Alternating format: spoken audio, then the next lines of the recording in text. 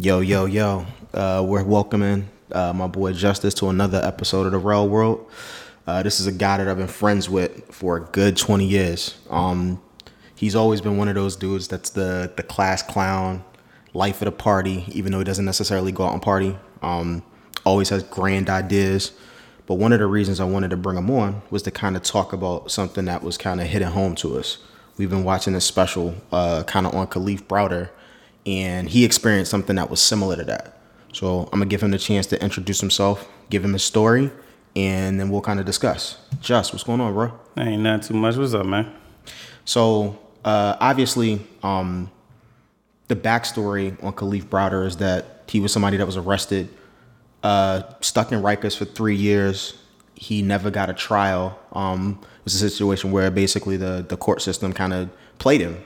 He spent 3 years of his life in jail, ended up spending 2 years of his life in solitary confinement, and drove him crazy. When he finally got out of jail, he decided to, kind of take his own life after years just of being so paranoid. So, you mind, discussing the story and kind of give people a background of what happened and what you went through, and let's go from there. I'm going to go off of what I learned from his story when I first read up on it. I pretty much, it almost rung a little bell because what happened to him happens to a lot of our black youth inside of the system. And I don't think people know what really goes on once they put the handcuffs on you and how much of your freedom that's taken away. And looking at his story and seeing what's going on, they go off a little to no proof whatsoever. It's almost all they need is an allegation and is not innocent to proven guilty. Is already guilty until proven innocent. That's what we got to understand first and foremost. When I read or looked over this young man's past, I said here and I was taken back over a backpack.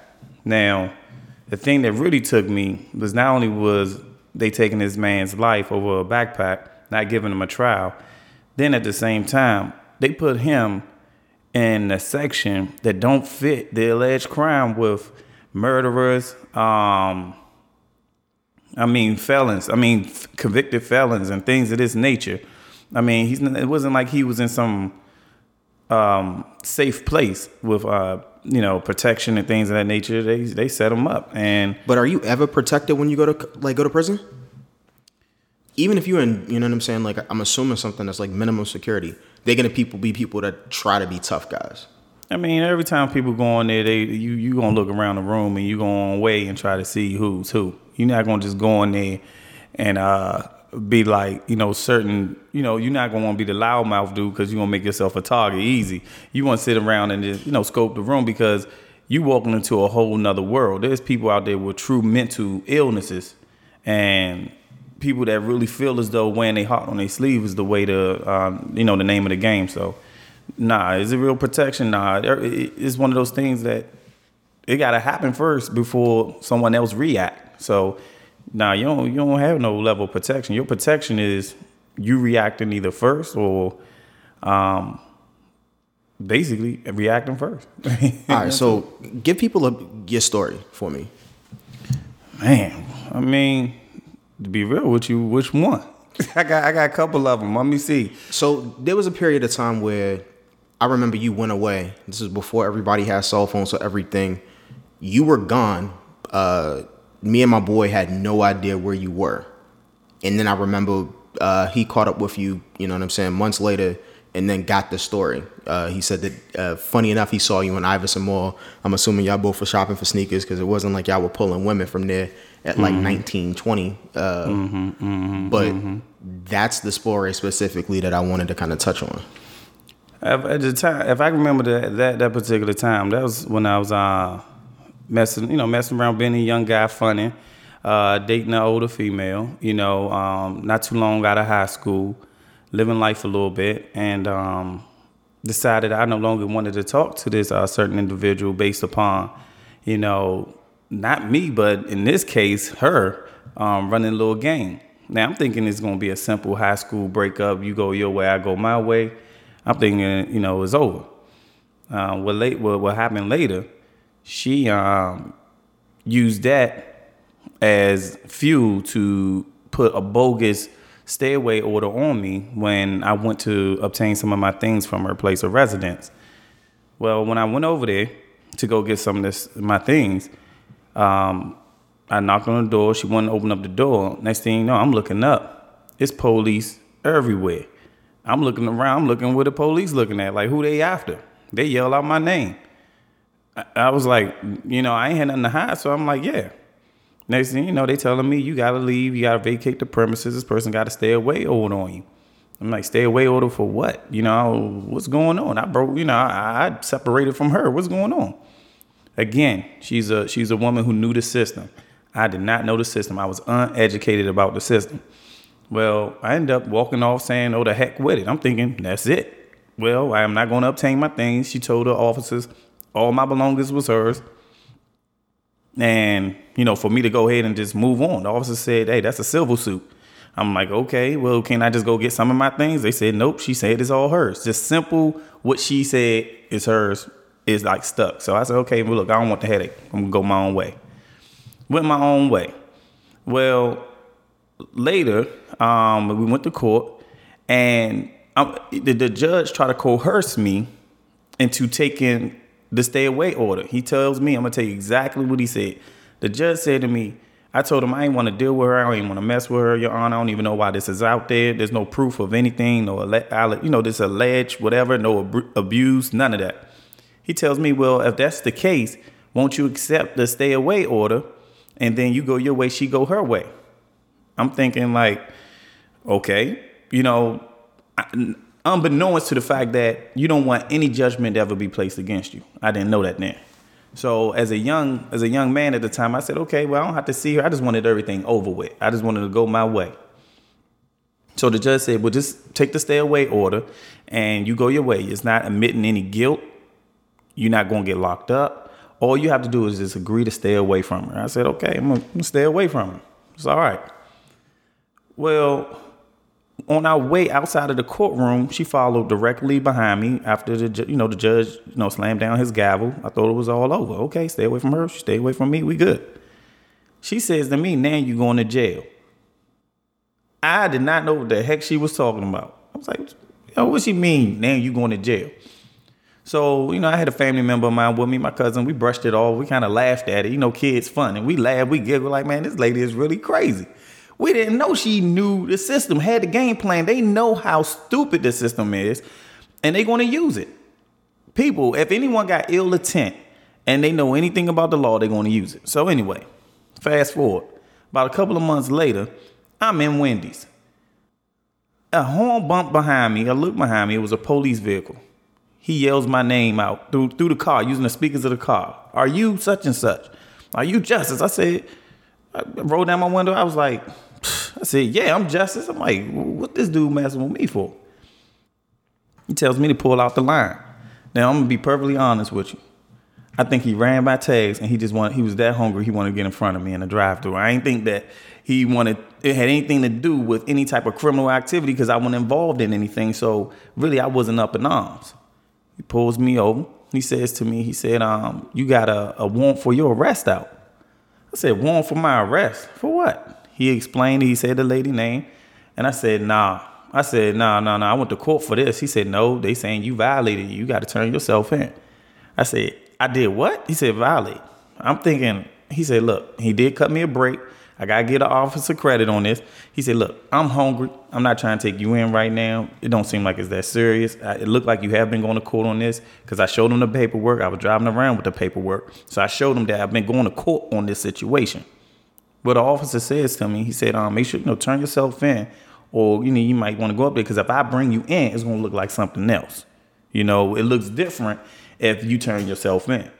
And shout out to that cop because I don't know his name. I'm going to say officer did his job right or officer thanks for doing your job right. And I've been a cruddy officer. And I end up saying, okay, well, like any other adolescent, I put it to the side. All right, I get to it. I'm out on a date. All right. Now I'm in the park. I ain't supposed to be in the park and all this stuff, but I'm hanging out with a nice little friend of mine. Well, of course, park police, someone pull up, run the tags. They ran the tags and everything. And next thing you know, police everywhere. right? I forgot about, the whole scenario with that because, again, I'm not no career criminal. I'm just like, okay, well, all these police showing up. So I'm gonna stop you. You weren't a criminal. Like, I won't even say a career. You're not somebody that, you know what I'm saying, we grew up where you weren't selling drugs, you weren't doing nothing crazy, breaking into people's houses. You were a playboy and you know what I'm saying? When I said class clown, that's probably a bad description. We actually did mock trial together.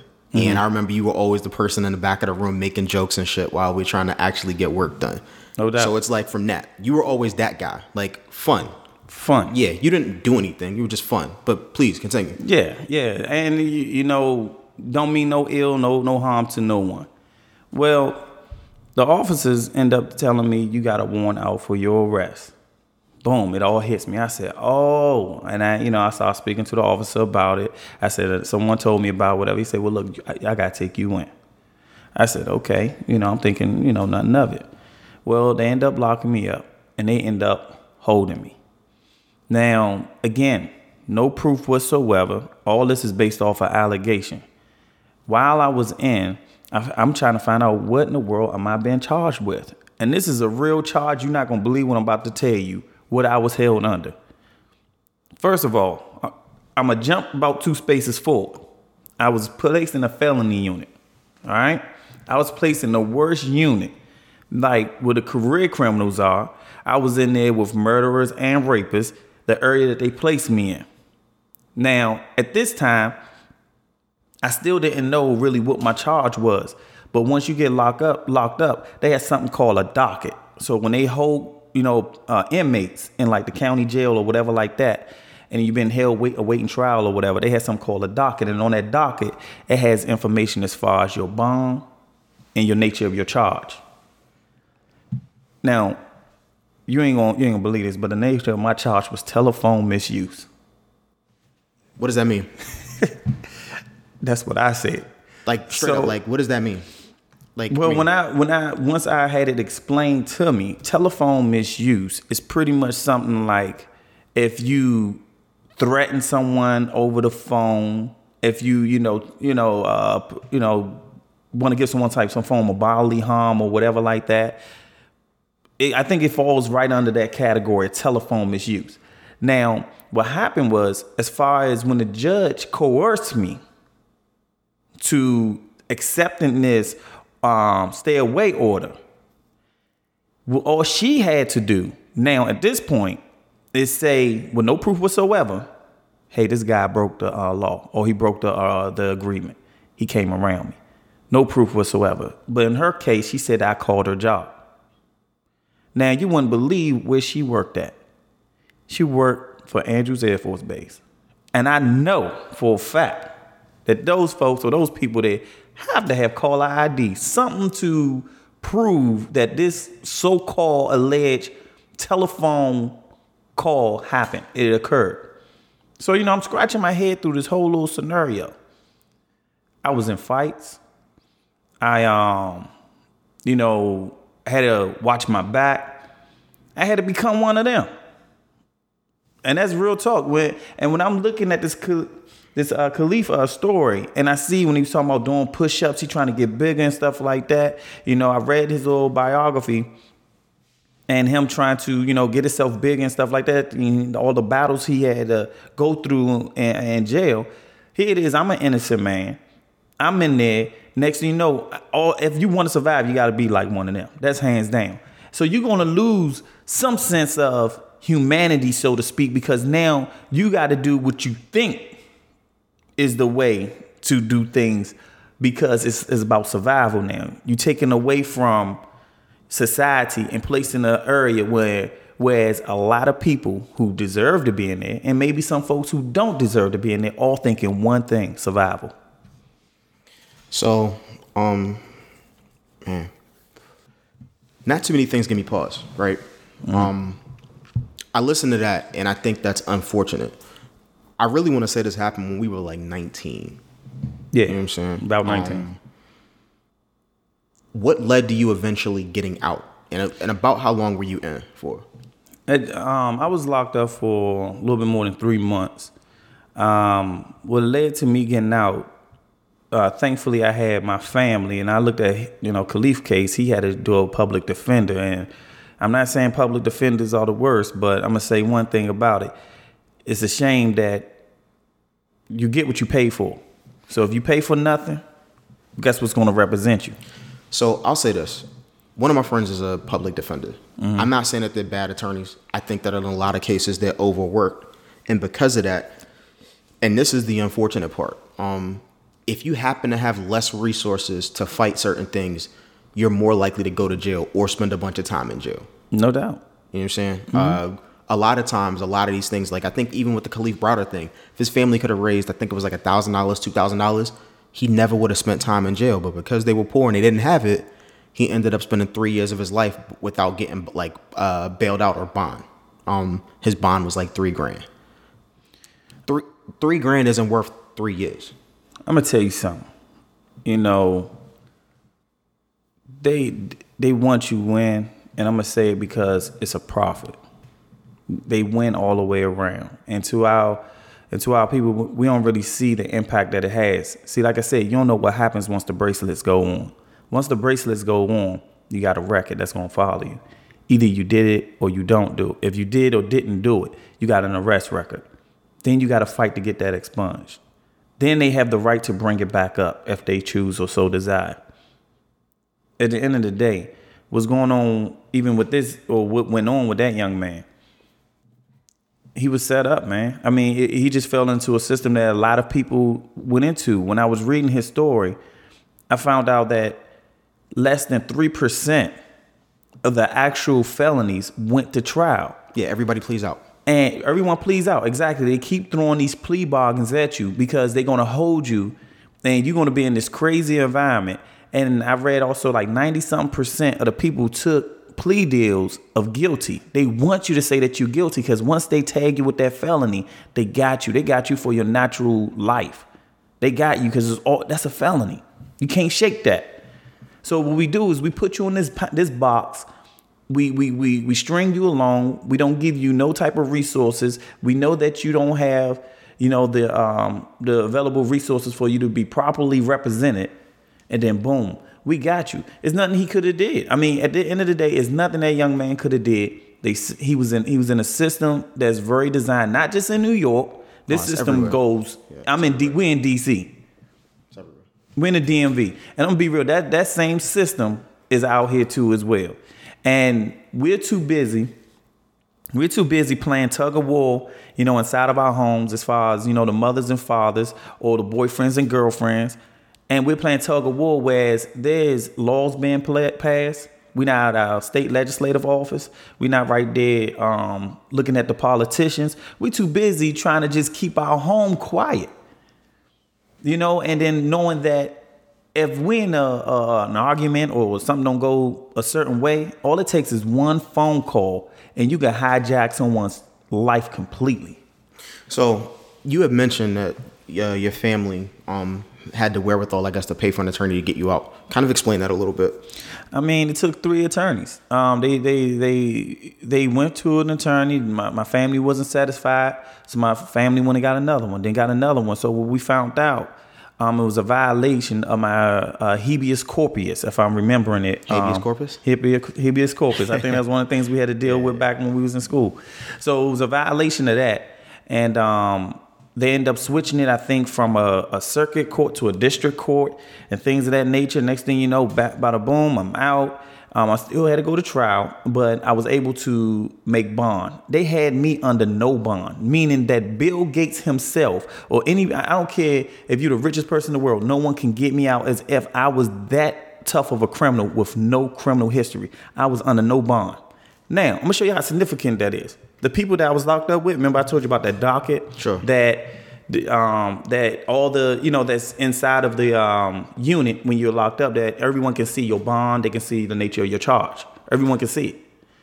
I had people in there, rapists, murderers, with $250,000 bonds, $100,000 bonds. And if you get a bail's bondsman, all you gotta do is pay a percentage of that. So you don't even have to pay the whole. So yeah, you pay the whole $250,000 to $300,000 bond. You don't even have to pay that. All you gotta do is pay a percentage of it. Yeah, I don't know. Pay 10%. Yeah. 10%, right? So they had me under no bond, meaning I'm worse than them. Again, let's go back to the nature of my charge. Telephone misuse. So I just looked that up, right? Telephone misuse in Maryland. Here's essentially what it is. A person may not use telephone facilities or equipment to make an anonymous call that is reasonably expected to annoy, abuse, torment, harass, or embarrass another. Repeated calls with the intent to annoy, abuse, torment, harass, and embarrass another. Now, here's what it also says. If you're found guilty of that, this is a misdemeanor, and you're supposed to be in prison for 3 to 5 years. Yeah, not exceeding 3 years, plus you get a fine of $500 or both. I think the fact that you spent 3 months in jail for something like this is, again, this is beyond ridiculous. That goes to kind of speak to the criminal justice system, where I think the term specifically speaking about Kalief Browder, if he would have accepted or lost his case, stealing the backpack was a 15-year crime. Now, I don't care if, like, unless he pulled out a gun on my man and shot the dude and then took his book bag, 15 years is a long time for a book bag. And even, like, and I'm not saying that anybody should ever be hurt, but I think this is one of those situations where it bothers me that the criminal justice system tends to over criminalize or over punish people. Where's the sense of trying to, like, you know, recidivate somebody or, you know, just rehabilitating you? If you did this in 19, let's say you went to jail for 3 years. Think about all of the stuff that you missed out for the last 3 years. You know what I'm saying? You're not in school. If you're going to decide to have a trade or something, you're nowhere in your career. Now you get out, you have a felony on your record that you have to disclose when people are like, oh, have you ever committed a felony? It makes it 10 times harder, if not more, for you to get a job. I don't know if that's necessarily the way that we approach this and we keep doing these things. Specifically to, like, you know, people who are underprivileged or from underserved communities. It's a fact that people who are poor get, you know, policed harder because they live in crime areas. You know, money follows crime. So there are more police there. So if, you know, we could live in a nice neighborhood now, you never see cops, ever. If it was a situation where it was a bad neighborhood, you're more likely to see cops. They're more likely to have interactions with you. And you get locked up, you know, for petty crimes that you probably wouldn't even worry about. Like all of the kids that got weed charges and all of that kind of craziness. You don't get that when you live in nice places. They tell you go home. They tell your parents. Or if they do give you a charge, your parents had the money to fight it. So it's super disappointing to hear that kind of stuff happen, especially to somebody, you know, I personally know, and how we can kind of tie this all in. So, I mean, I know I rambled a little bit. One of the things I'll ask you is kind of, what did it take for you to kind of get back to normal after having this kind of process play out? And how did you kind of manage? Because clearly you have your life together now. But at the time, like, how did you deal with all of that? Well, I'm going to be real with you. You know, once you're in there, you have to, like I said, survival of the fittest. If one person punk you, you got 20 people watching, you know? So in my case, I had the head honcho say a couple of words in my direction. Just, I guess, even though he's trying to build his cred or whatever like that, but he said something in my direction. And the first thing that played in my head said, oh, man, I was like, I'm going to have to take this one out. Because I already knew in my mind, you got 20 people watching. If you don't handle that issue right there, you got 20 other problems that's going to come the next day. But did they know you were a fighter? No, they didn't know. I think that right there really threw a lot of folks off, because my element of surprise. I'm going to be real. I don't look like I'm built for tough. I look like I'm a soft marshmallow. You know, you a light-skinned dude. Yeah, I'll be sure, bro. So, but the light-skinned dudes gotta understand, we have been tested for so long, and then coming up through the neighborhoods that we came up in, you know, I ain't just turned light-skinned yesterday. So I've been light-skinned all my life, meaning that I'm constantly reminded of that. And I have to constantly remind them that, you know, my bones are strong just like your bones are strong. Hey, wait, like, I'm gonna digress for a second. Light-skinned dudes got a lot of love in the 90s. We did. Like, what kind of drama did you have? All the women like light-skinned dudes. Nah. It wasn't until, like, the 2000s when dark-skinned and brown-skinned brothers started coming in. See, I was a different light-skinned. When I had weight on me. You know what I'm saying? So, okay. So coming up, I was called Santa Claus. You know, You know, I had my classmates sit on my leg in the middle of June telling me what they want for Christmas. So I was a different kind of light skin. But that wasn't you at 19? Oh, no, like 19, I started finally, I shed the weight, the baby fat fell off a little bit, and at that time, I'm a kid in the candy store now, so, you know how it is when your parents no longer regulating how much candy you can eat. What you gonna do? Yeah, you go crazy. You know what I'm saying? You're gonna reach for handfuls, right. And that's what I did. I reached for handfuls, but hey, at the end of the day, man, we coming back as a people, black is black, and I see myself as a brother who's been through it. You see, I'm trying to grow facial hair. It's as nappy as all outdoors. They call me patches at work sometimes because I can't get it all to grow in at the same time. But we have to understand one thing about this whole system thing, and getting back to this topic. It's not built for us, man. And until a lot of folks understand that the powers and the politicians and the people that we address, that at the end of the day, is really not built for you. That's it, point blank, period. There ain't no, I don't get this, I don't get that. I get it. I'm not one of you. Let's be frank. I don't care how friendly we want to be with them or how equal we want to be with people.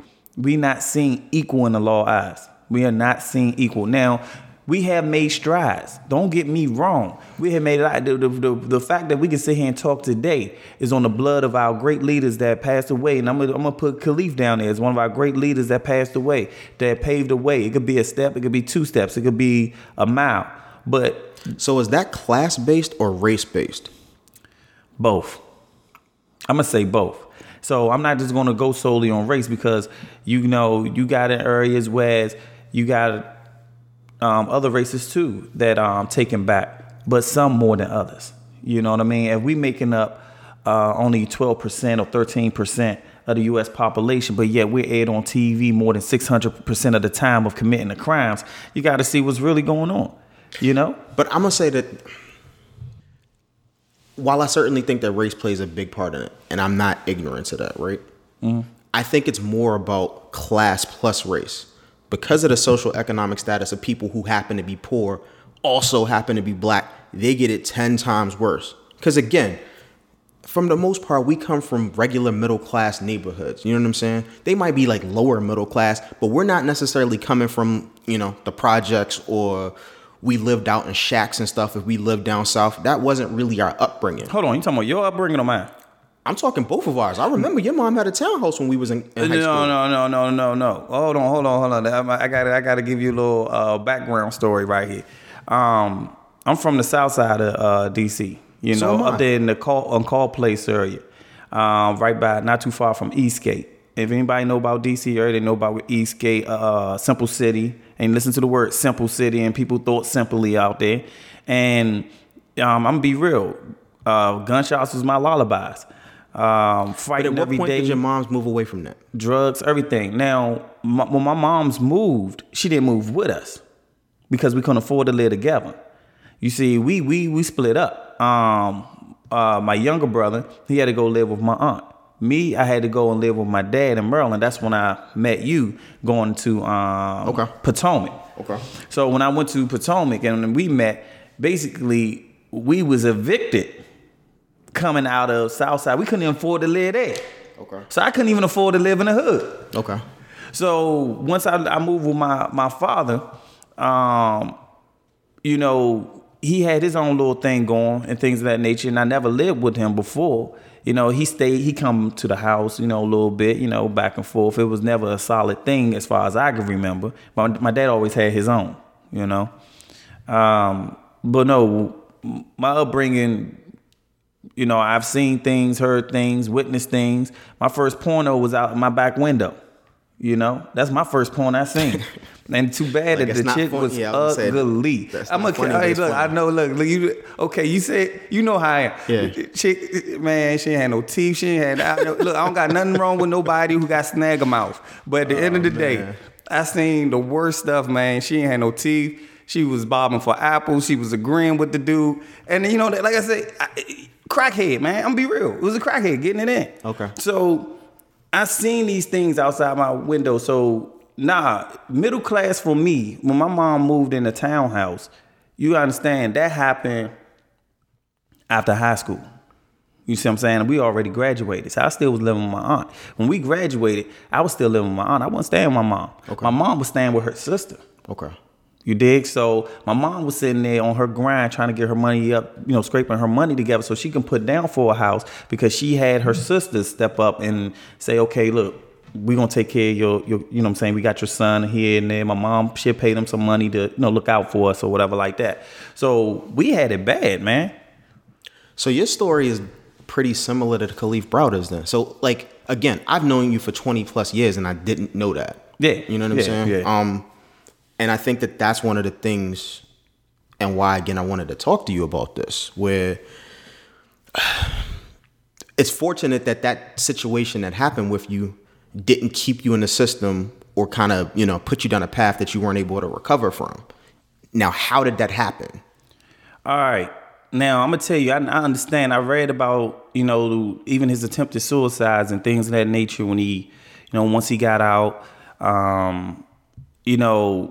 even though it was saying like he was making strides, he was doing good in his community college, he went to community school, right, things of that nature.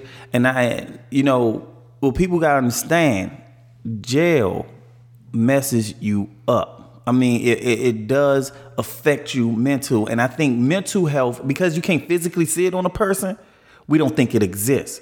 But anyone who ever been raped, abused, anyone who ever been taken advantage of, they know how it feels from that pain from the inside out. And then it's invisible to the world. So what happened to him was invisible to the world. I completely understand what happened to him because when I stepped outside of that jail, when they released me, I had so much anger. And I'm going to be real with you. I was never thinking about harming this lady or wanting revenge. But when that happened to me, okay, now those thoughts started to creep in my head because now I'm like, hold on. I had to drop out of school. Right. I had to drop out of school. I was going to school, right. I was trying to better myself, I wanted to be an attorney and things of that nature. But when that happened to me, I had to stop for a minute. And I said to myself, if I do this or if I allow these thoughts to consume me, then at the end of the day, I'm not helping nobody. I'm hurting my family. I may have a brief moment of comfort, but at the end of the day, I'm gonna play it different. Let me see how the system thing plays out. So I decided, okay, let me see if the system gonna play it out properly. So I went on and walked my way. Took it to court, took it to trial. Again, thank goodness for the attorney that my family was able to afford. And my dad, he jumped in it. He put some dollars towards it. And this attorney, he fought for me. It wasn't a hard job. You know why? Because it was zero proof. Where's the phone call? Where's the phone records? But yet they had enough to put me in a felony unit where my life and my mental health was now at jeopardy. Oh, man. Like, just hearing that, it's heartbreaking because I'm able to put an actual face to it.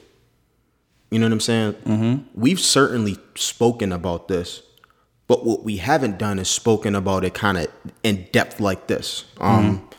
Again, one of the reasons why I definitely appreciate you having this story and having this conversation. You know what I'm saying? Because I think it's important to realize that there's a lot of shit that happens out here. And it's a lot of ways specifically for young African Americans to kind of get caught up into something. And then it ends with them being put in a situation where they never recover. Now, if somebody looked at you right now, at 35 years old, to be totally honest with you, you wouldn't have known that you went to jail when you were 19. Mm-hmm. You know what I'm saying? Like, good job. You've been working at the same place for, I don't know. 10 years, 10 plus. You know what I'm saying? Well, like, it's about to be 10. I'm sorry. Yeah, I'm coming up on my 10th anniversary. You're well into your career. Mm-hmm. Respectable dude. Again. Got their own business. Yeah. My mom has never known that about you. And she's always just like, hey, baby, how's your friend Justice? He was always so nice. And I'm like, If only you knew. Just is crazy, but he's good. He's real good. Crazy, not crazy like I'm gonna hurt people crazy. Right. I'm crazy as far as I do believe what I believe in, and I'm willing to go to the end of the world for it. You know, my family and my loved ones, I am a protector for my family and my loved ones. But, you know, I like to have fun. Who doesn't? You know, life is a beautiful thing. And, you know, sadly enough, like when in the Kalief, in this Kalief situation, he wasn't able to come out of it, you know? He endured way more than I did. See, I only endured 3 months. That was the longest segment of my life. Did you ever go into like solitary? Did I go in solitary? Yeah. No. Okay. See, I didn't go in solitary, so that's a whole nother level. Right. That's a whole nother level that young man had to go through. That's ultimately what broke him. Anybody will kind of say, there's a certain amount of time that you can spend by yourself as a human before, you know, everything just kind of just goes all to shit. Excuse my language, but like you lose your mind. I'm real thankful that wasn't a situation that happened to you. But even that, is that humane? With all of the information that we know about human psychology, is that something that we should be doing to people as a form of punishment while they're locked up in jail? Well, you know what? You got to then that's when the victims come into play. You got to ask the victims this question for those who, you know, want to seek justice and want to seek some type of redemption from what took place in their life. But again, we're going to go with alleged first before convicted, truly convicted. You know, with this young man, should he be showering? Should he be sleeping next to convicted killers or alleged killers? Should he be around murderers? 16 years old. Am I right about his age? Did I get his age? I think he was 16 when he went in. 16 years old, having to sleep and shower with grown men that's disgruntled. I was going to say, wasn't he in the juvie unit at first? You know, I don't know if he was in the juvie unit at first. I know that he was on probation, and they try to use that to hold him.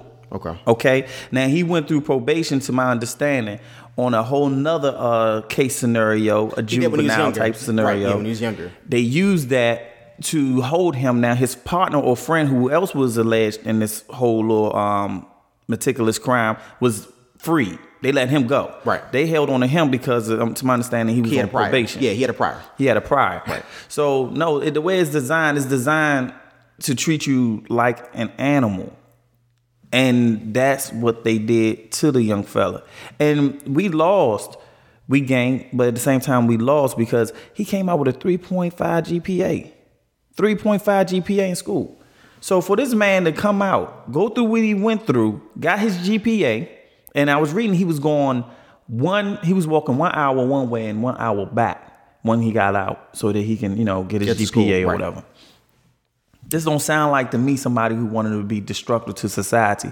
They say he went to court multiple times, maintained his innocence even after years of being in. He maintained his innocence. They offered him a plea deal like they do everybody else, the other 96%. Right. At some point, you gonna get tired. Yeah, if he would have went home that day, if he would have taken a plea He deal. was stronger than a lot of the men that's in there. The grown men. A 16-year-old, he knew his innocence. He stood by his innocence. And he was like, even though it was taking years off his life and he didn't see the larger impact of it at that particular time, he stood his ground. And the judge even tried to coerce him like they coerced me. Hey, we'll let you go. All you gotta do is just, you know, it's like dangling that carrot in front of you. Hey, the door right there. We'll let you out right now. And he said, you know what? No, I want to prove my innocence. I still want to take it to trial. I read in it that some of his inmates, or when he went back to the prison, Rikers, the inmates was calling him stupid. They said, man, you dumb. They was going to give you a cop, give you a plea and you can go out and, leave or whatever like that. This man was like, nah, man, I'm innocent. But one of the things that was big on him, his older brother actually had a situation happen where it was basically, I guess a girl alleged him of rape. Older brother was like, hey, it was consensual. We just ended up hooking up. I didn't rape her. He took the plea deal so that he wouldn't go to jail for a longer period. They were like, we kind of got you dead to rights. You raped this girl. If you cop this plea, you'll do this. But then he saw kind of the fallout from that, where his brother wasn't able to get a job. there was so many negative things and like this, the Sex stereotype. offender, got to register He was this, a all this registered stuff sex gonna follow offender. you, Yeah, man. he had a lot of shit going on. Yeah. And so because of that, that's one of the things that gave him the strength to say, like, you know what? I didn't do this. Because of that, there's no way that I'm pleading guilty. I don't know if in that situation that would have been something that I could do. I'd love to say, yo, I'm going to hold up for the good fight. I didn't do it. But if they dangled the carrot in front of me and I could go home that day, I don't know how I'm turning that down. I think that's one of the things that's kind of amazing about this young man is that he was able to kind of stand on that and to stand for something. And that's kind of the lesson that we learn from all of this. It's kind of twofold. You see just how systematically wrong everything was about the system that happened to him. I think they're up to episode 4 in the Jay-Z documentary that's been coming on about this, right? One of the judges that they interviewed, they asked her why the case had passed through her court so many times where, the prosecution was just like, hey, we need another day. We need another day. They kept pushing it back. Right. And her thing was, I don't know. And that's just it. All of these people are mad culpable with this. Like, you know what? I'm trying to push my career. If I get you convicted, I think you're just a knucklehead. Whether I know the situation or not, unfortunately, we're going to look at you as a certain kind of person. You are a knucklehead. Because you're a knucklehead, this might not have been a crime that, you know what I'm saying, you did, but you did something else, so we're going to get you for this. It's essentially O.J. Simpson. I'm going to tell you something. Can I give you something, though? Go for it.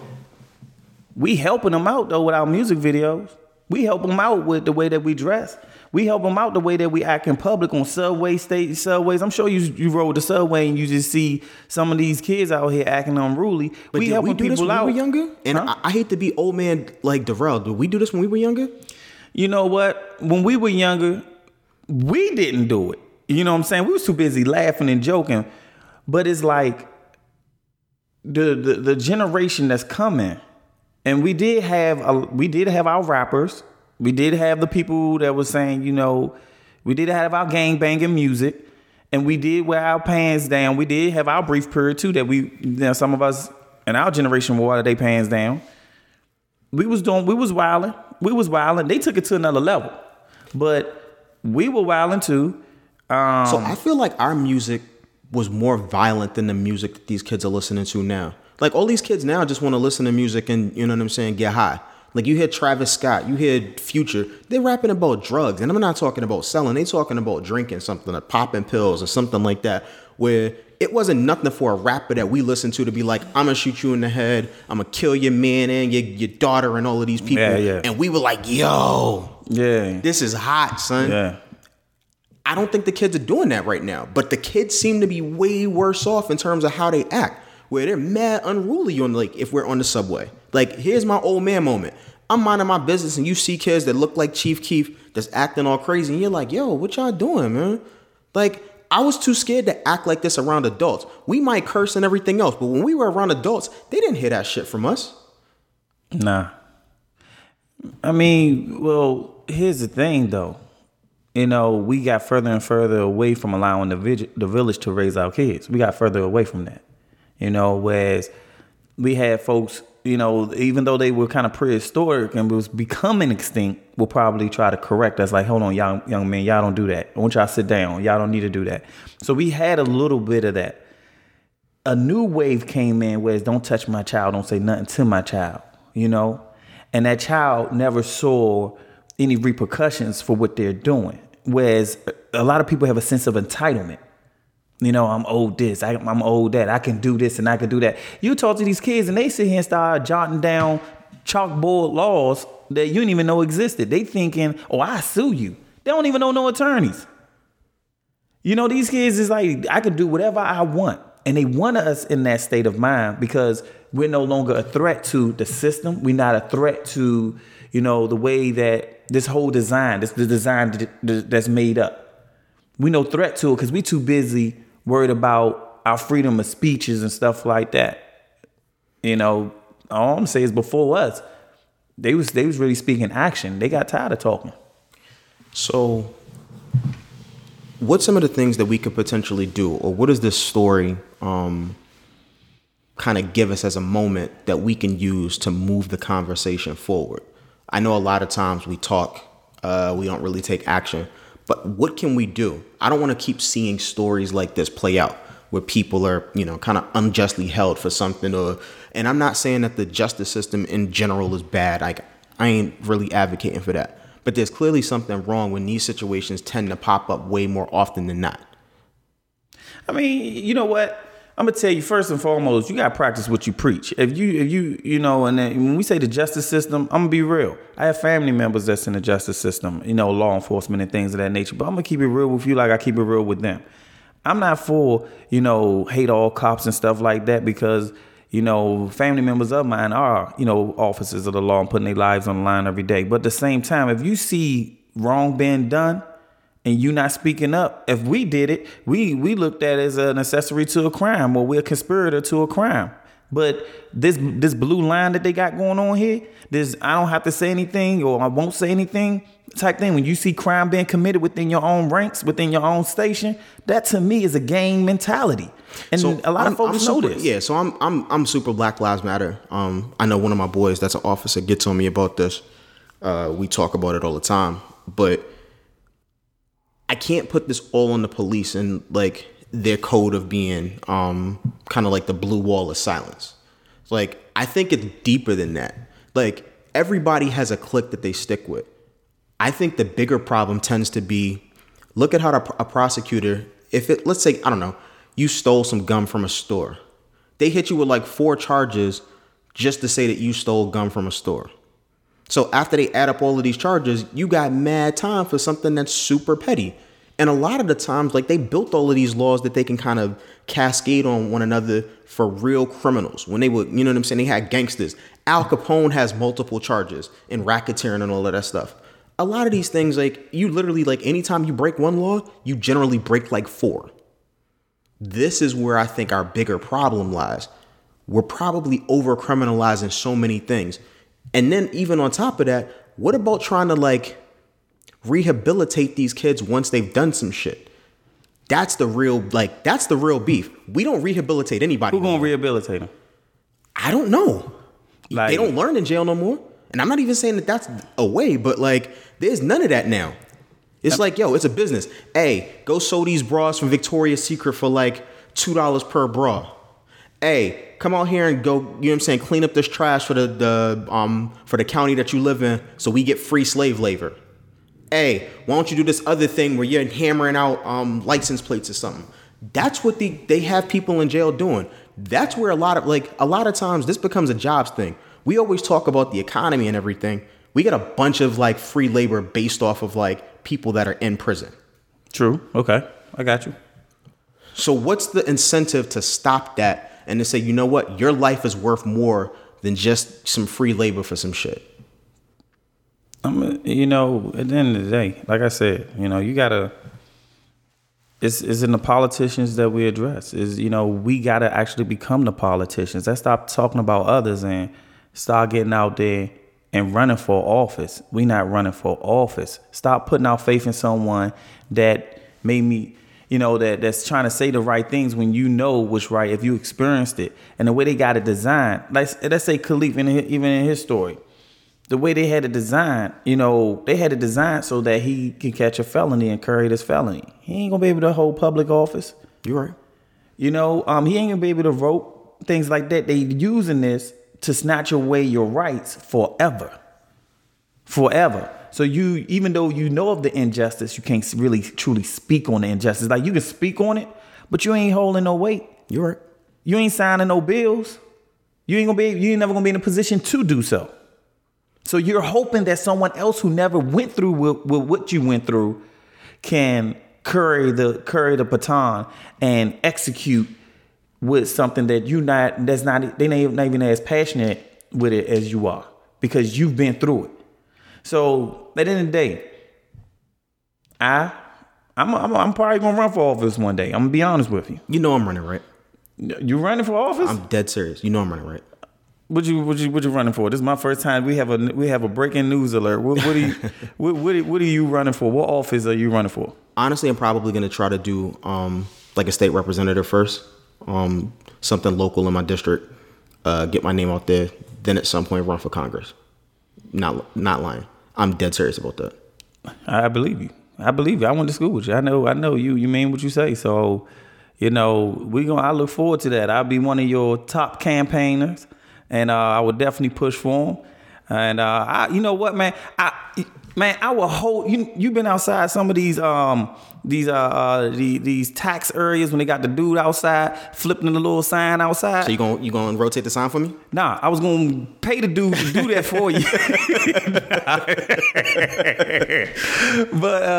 But no, I would do what I have to do to get you, elected and things of that nature, because I know where your heart is pure. And a lot of folks like that. We get caught up in our careers. You follow what I'm saying? Like, even my career, I'm gonna be honest with you, I'm blessed. I'm truly blessed to be in the government and have things going on the way that I have going on, because I didn't get that felony. I didn't get those things on my record. So I'm blessed. I'm blessed that I didn't get that. Now, I very easily could have been your Kalief story. I could have been that person.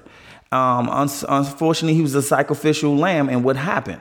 And it's sad that when he took his life, the story took off. It was like he was immortalized. It's like, don't nobody really hear you until a certain level of sacrifice almost take place. And I'm sure that folks in his family probably was really upset at how he handled it. But at the same time, this young man was going through so much, and he couldn't sit down and really talk to nobody because nobody else across from him went through what he went through. Yeah.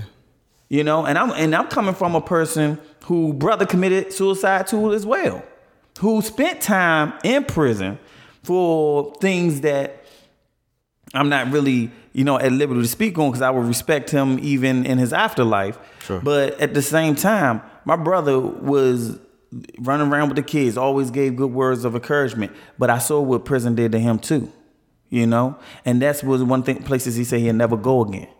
He would never go back there. I'm talking about took his life. So I firsthand experienced that. I also experienced a small portion what Kalief experienced. And I'm telling you, that's a heck of a lot of weight. That's heavy. So I'm gonna leave you with the last word with that, right? Again, I want to thank Just for coming through, having this honest and open kind of conversation. I wish it wasn't that heavy, but sometimes some stories need to be told. If nothing else, we want to save somebody else's life or help them if they're going through something or having a situation. This has been another episode of The Real World. Feel free to find me anywhere you can get podcasts. I'm at the Google Play Store. I'm on iTunes. I'm on SoundCloud. Holla at you later. We out. Peace.